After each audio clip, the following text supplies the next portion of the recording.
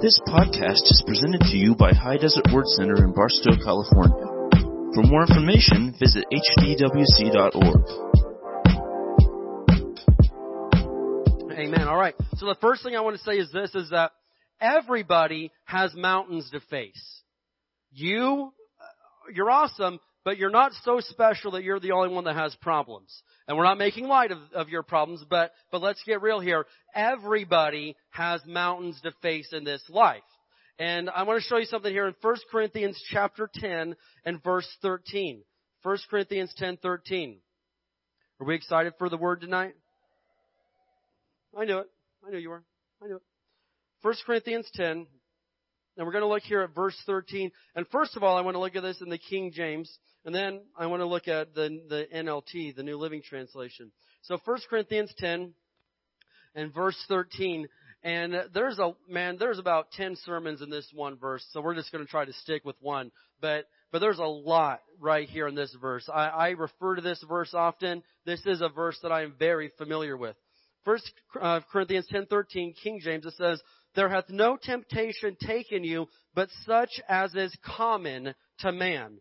But God is faithful." Somebody say that tonight. But God is faithful, who will not suffer you to be tempted above that you are able, but will, with the temptation, also make a way to escape, that ye may be able to bear it. Man, God will always provide a way out. God will always make sure there's a way of escape and that you are able to bear the situation. There is nothing that's going to come against you that cannot be handled with you and God. Do you understand that tonight? There is no trouble, no trial. There's no mountain too big that can come against you that you cannot handle with God, right?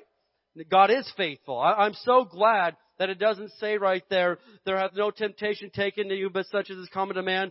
But God is sometimes available if He feels up to it that day. Or every now and then God tosses you a boat. No, it says, but God is faithful. God's faithful. And we know that. I'm going to look at this in the NLT. It says, the temptations in your life are no different from what others experience. Are you serious?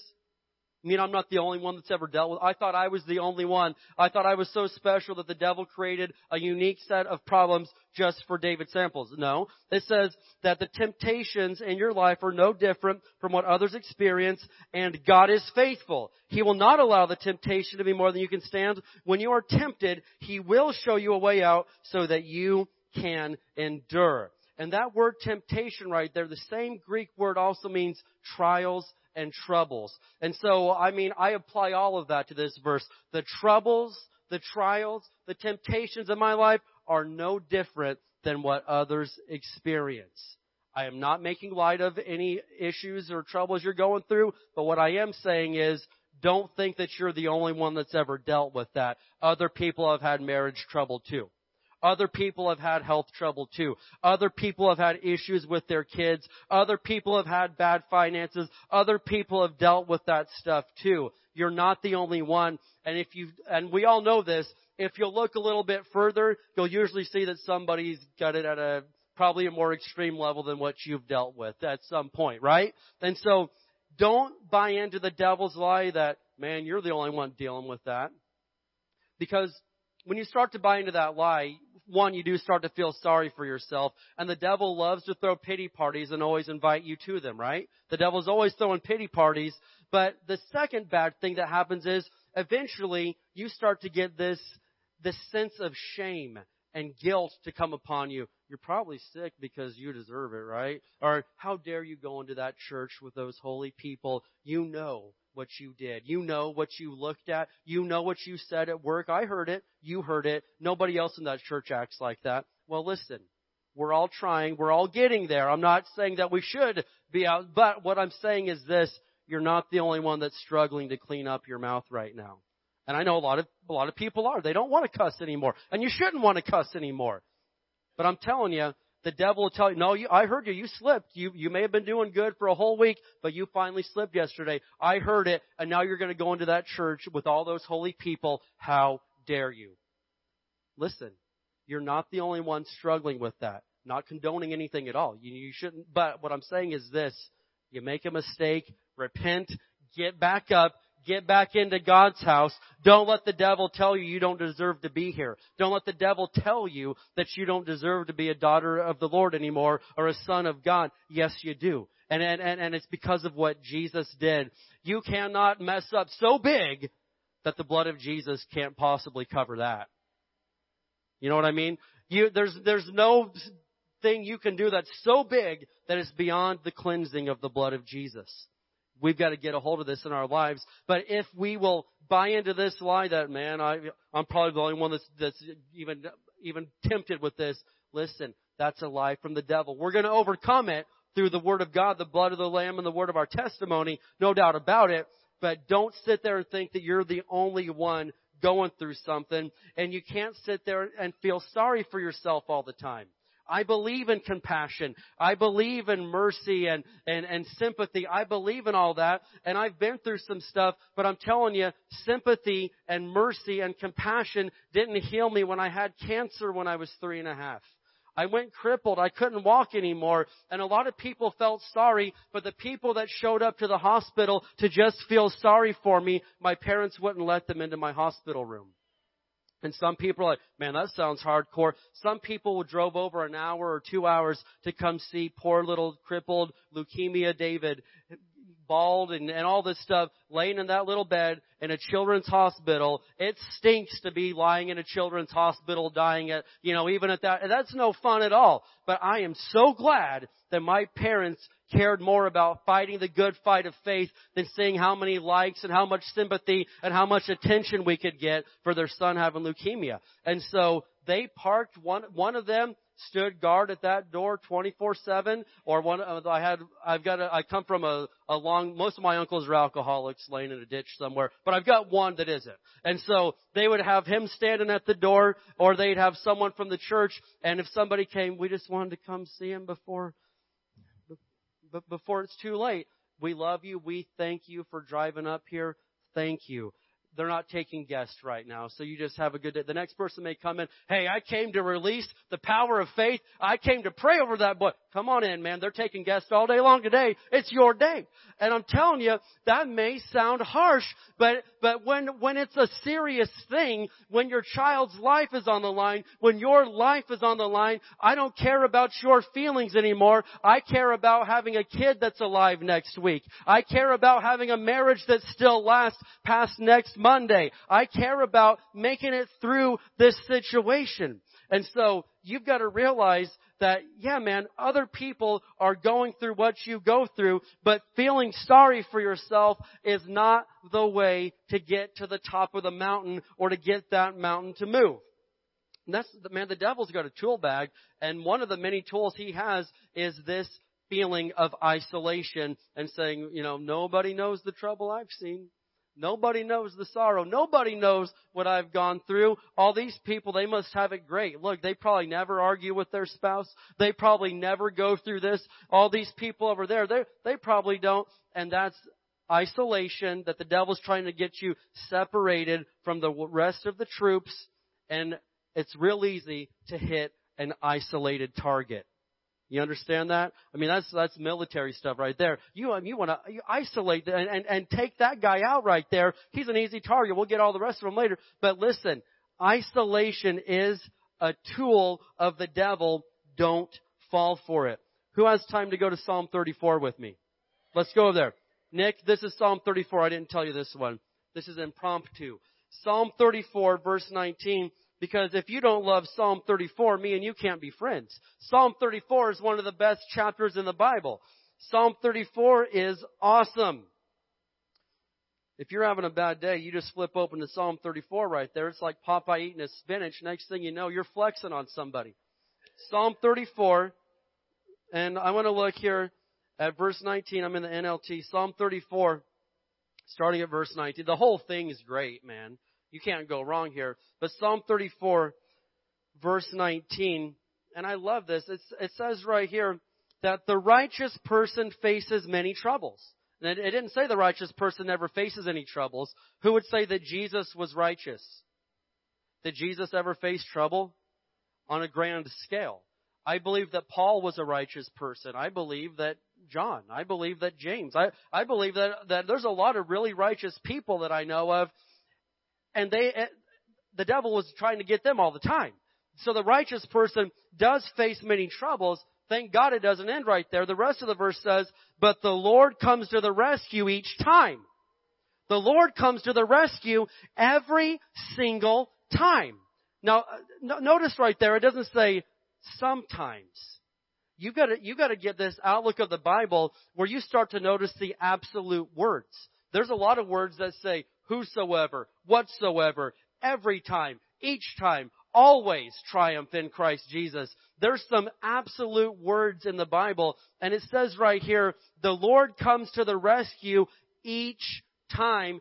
There's not a time that I'm in trouble that God doesn't come to my rescue. He's been there and got me out of some messes in my life. Some of them I put myself into. Some of them were just attacks from the devil. Sometimes other people have got me into messes, but it doesn't matter.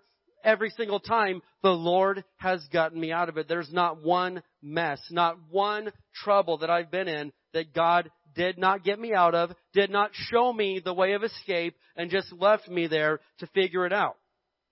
Verse 20, for the Lord protects the bones of the righteous. Not one of them is broken. That's prophetical about Jesus Christ. But let's keep going. Verse 21, calamity will surely overtake the wicked. Look at that. Calamity will surely overtake the wicked. Oh, it's going to happen. You know, sometimes we look around, man, it seems like this guy's wicked as all get out. Seems like nothing ever happens to him. Wait, I'm not hoping for it. I'm not wishing for it, but it will happen. There will be a day of reckoning. Yes, you live a wicked life. Calamity will eventually overtake you. It will eventually get there. And those who hate the righteous will be punished, but the Lord will redeem those who serve Him. No one who takes refuge in Him will be condemned. Is there anybody in this church tonight that takes refuge in Him? I take refuge in Him. I will not be condemned. God will rescue me every single time. That's good news right there. And so I'm telling you, never give up. Everyone has mountains to face. And I'm kind of talking about from a mountain climbing perspective tonight, because the second thing I'm going to say is this: keep climbing. Keep climbing, man. Keep going. Don't give up halfway up there. You know, I'm thinking about this story of this woman that Jesus told us about, that it says she had an issue of blood for 12 years. And so I want to turn to Mark chapter 5. Mark chapter 5.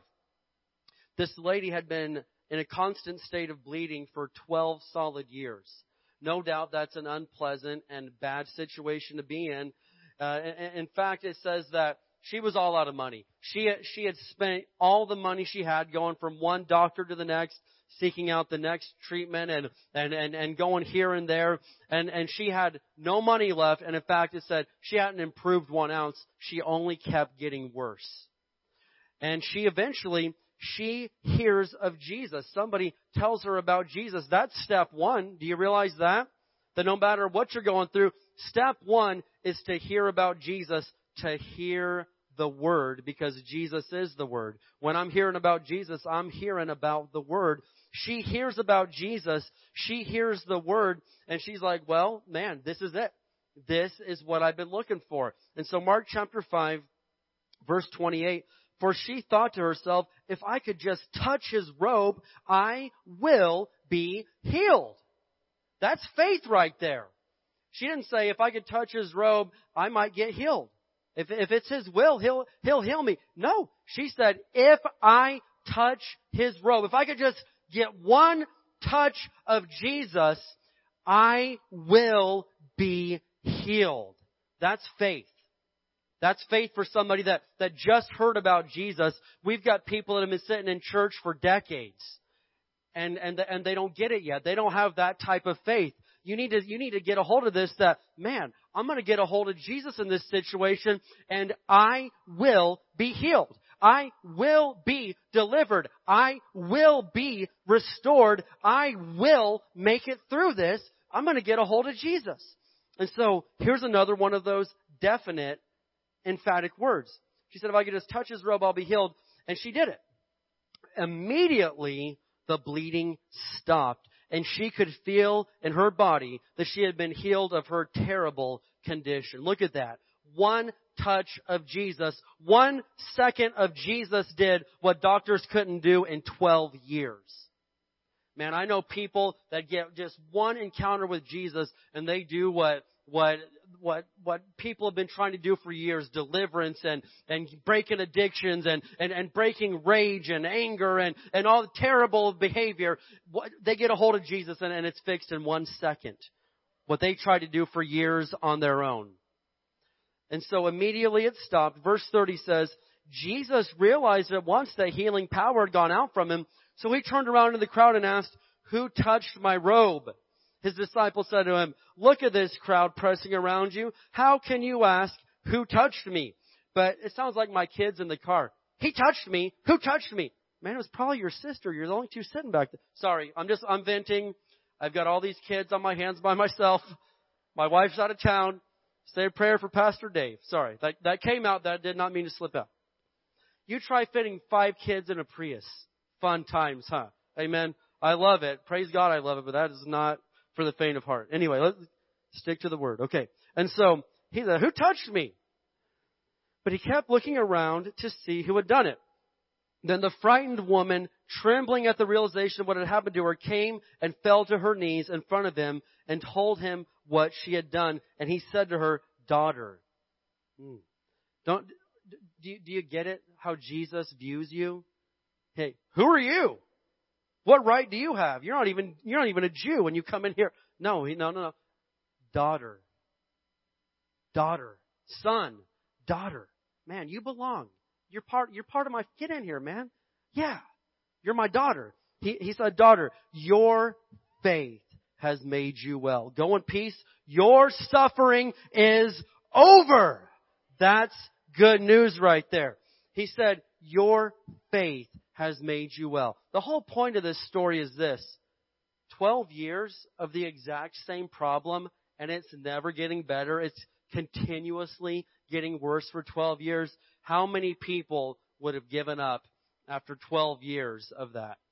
I mean, and someone says, "Listen, there's this guy named Jesus. He heals people." I know it sounds crazy, but I'm telling you, you just get a hold of Jesus. Wouldn't it be the natural thing to say, "Tried everything"? Yeah, right.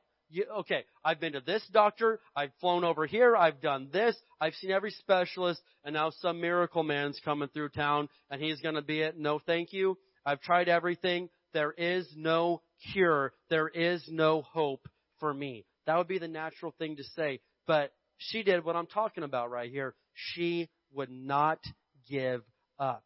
And then notice what Jesus said. He said, "Daughter, your faith has made you well." We get it. It was Jesus' power. I no doubt about that. It was the power of Jesus. But Jesus didn't say, "Hey, my power just changed your life. What's up with that? Tell somebody." No, he said, "Your faith has made you well. Go in peace. Your suffering is over. From this point forward, you are never dealing with this mess again," is what Jesus said right there. And I'm telling you, you need to get to that place where your faith is at that level. I'm not going to give up. "Well, you've been fighting that battle for a whole year now." I don't care. I'm not giving up. You've been going through that. Yeah, right. You've been saying that confession over your kids for months now, and nothing's changed, and you know it. I'm going to keep saying it. I'm going to keep saying it. I'm not going to give up just because you think I should. I'm going to keep fighting the good fight of faith. And Jesus said, "Your faith has made you well." I need to go to the Old Testament for a minute here. Let's look at Exodus chapter 14. Man, Wednesdays is hard to fit a sermon into 40, 35, whatever minutes here. Exodus chapter 14. And we're going to look at the story of Moses here. We see Jesus right here, but let's look at Moses for just a second. Because there's a great temptation right here. Because something happens to these guys that has happened to a lot of us. In Exodus 14, Moses finally gets Pharaoh to let the people go. It took 10 plagues. I mean, he said, "Okay, I'll let you go." "Just kidding. I'm going to let you go this time." "Psych. I'm going to let you go." And he kept taking it back. But finally, it's like, "Okay, I've had enough. I've, killed the firstborn.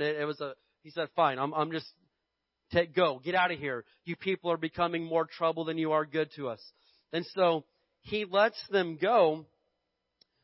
And as they get out there, they get to the Red Sea, right? And then Moses changes his mind. He's like, wait a minute. If we let them go, we're going to have to do all this stuff ourselves. Forget it. Chase them down and bring them back. And so he sends the entire Egyptian army to go chase down the Israelites.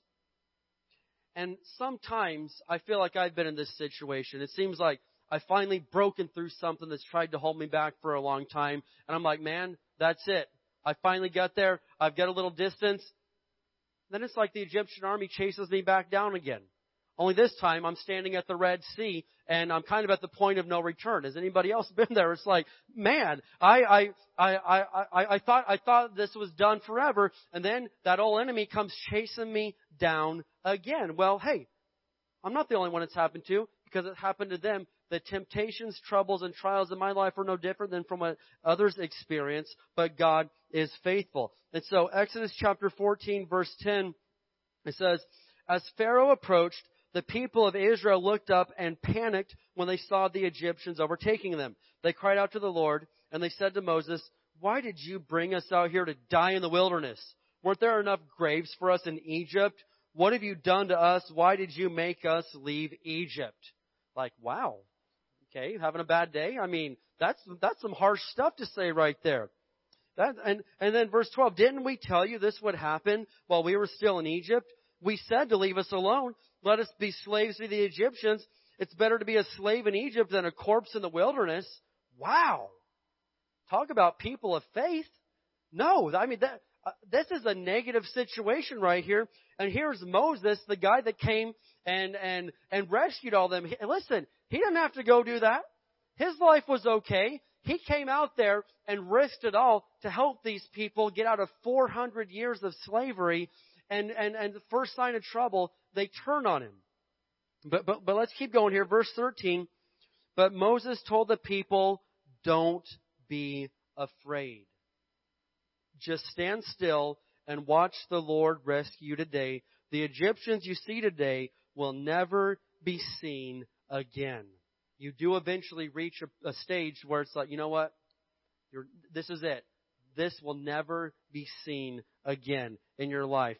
Verse 14, the Lord himself will fight for you. Just stay calm. That's a leader right there. If you're not capable of this right here, you need a leader in your life that can calm you down. When the army's closing in on this side and the Red Sea's on this side and you want to flip out, you need to have somebody that can say, stop, calm down. The Lord himself will fight for you. The Egyptians you see today will never be seen again. Calm down and let God do his thing. You need that. I'm telling you, that's why you need a pastor. I'm not saying that it's me. Maybe it is. But you need a pastor. You need some spiritual leaders in your life that when you're going through it can calm you down and make you think clearly so you don't do something stupid. Like go surrender yourself back to the enemy and become a slave for the next 400 years. And then your children are slaves. So anyway, Moses was that leader. Let's skip down for time's sake to verses 21 and 22. Verses 21 and 22. And so he gets them calmed down. Then Moses raised his hand over the sea, and the Lord opened up a path through the water with a strong east wind. The wind, listen to this, the wind blew all that night, turning the seabed into dry land. What? So the people of Israel walked through the middle of the sea on dry ground with walls of water on each side. Can you imagine walking through that? There's water standing hundreds of feet tall on each side, just like a wall. I mean, I try to comprehend this. Do you see fish swimming in there? What do you see? Did you see your iPhone that you lost, last May? There's all this, what do you see floating in? It's incredible. But they're walking through there and it's completely dry ground. It's not wet. It's not muddy. They're just walking through because God made a pathway. And when God makes a pathway through the sea for you, He can make it dry ground, can't He? And so here they are, walking right through there. And look at this, verse 26. When all the Israelites had reached the other side, the Lord said to Moses, raise your hand over the sea again. Then the waters will rush back and cover the Egyptians and their chariots and charioteers. So as the sun began to rise, Moses raised his hand over the sea, and the water rushed back into its usual place. The Egyptians tried to escape, but the Lord swept them into the sea. Then the waters returned and covered all the chariots and charioteers, the entire army of Pharaoh. Of all the Egyptians who had chased the Israelites into the sea, not a single one survived. Remember, God just promised them, the Egyptians you see today, you will never see them again. This is the last straw. They've reached their limit. I'm getting ready to take them out. And it actually happened. That's incredible. And I've heard people say, I heard these atheists trying to explain the miracle of the Red Sea, like, the place where they crossed was really shallow. It was like ankle deep water. That's not that impressive. And I'm like, wait a minute, dude. This story just got even more impressive because the entire Egyptian army just drowned in ankle deep water. God is good, man. Woo! Wow. No, it wasn't ankle deep water. God literally parted the Red Sea and caused His people to go through, and then He crushed the enemy with the exact same water that He used to rescue His people. Do you see what He did right there? And so God will make a way if we won't give up. What if Moses had let the people give up when they wanted to? Do you realize how many times you or somebody you know has given up and quit when their answer, their miracle was like this close to happening? They gave up, right? When it was that close to happening. I like something that Thomas Edison said. He said, many of life's failures are people who did not realize how close they were to success when they gave up. We're talking about a guy that, you know the story, tried 2,000 times to invent a light bulb. And people are like, man, give it up. It's just not your thing. This whole electricity, it ain't your thing, Tommy. Give it up. Well, not only did he invent a light bulb, he invented batteries. He invented all sorts of great stuff that we benefit greatly from today. But you know the old saying, people said, man, you found 2,000 ways that you give it up. He's like, listen, no. I'm not a failure. I've simply found 1,999 ways that don't work.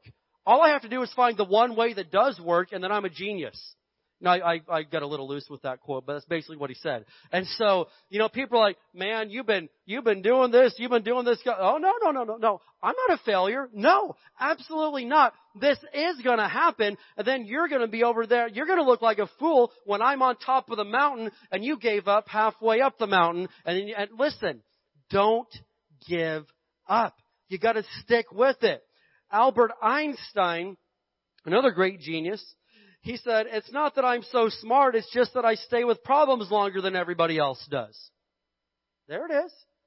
Hey, you don't have to be the sharpest knife in the drawer if you'll just stick with the situation. Give God time. Stick with it and watch what happens. My third thing to remind you of tonight, you already know this, is number 3 is that God is able. Somebody say, God is able. Romans chapter 8, let's look there real quick.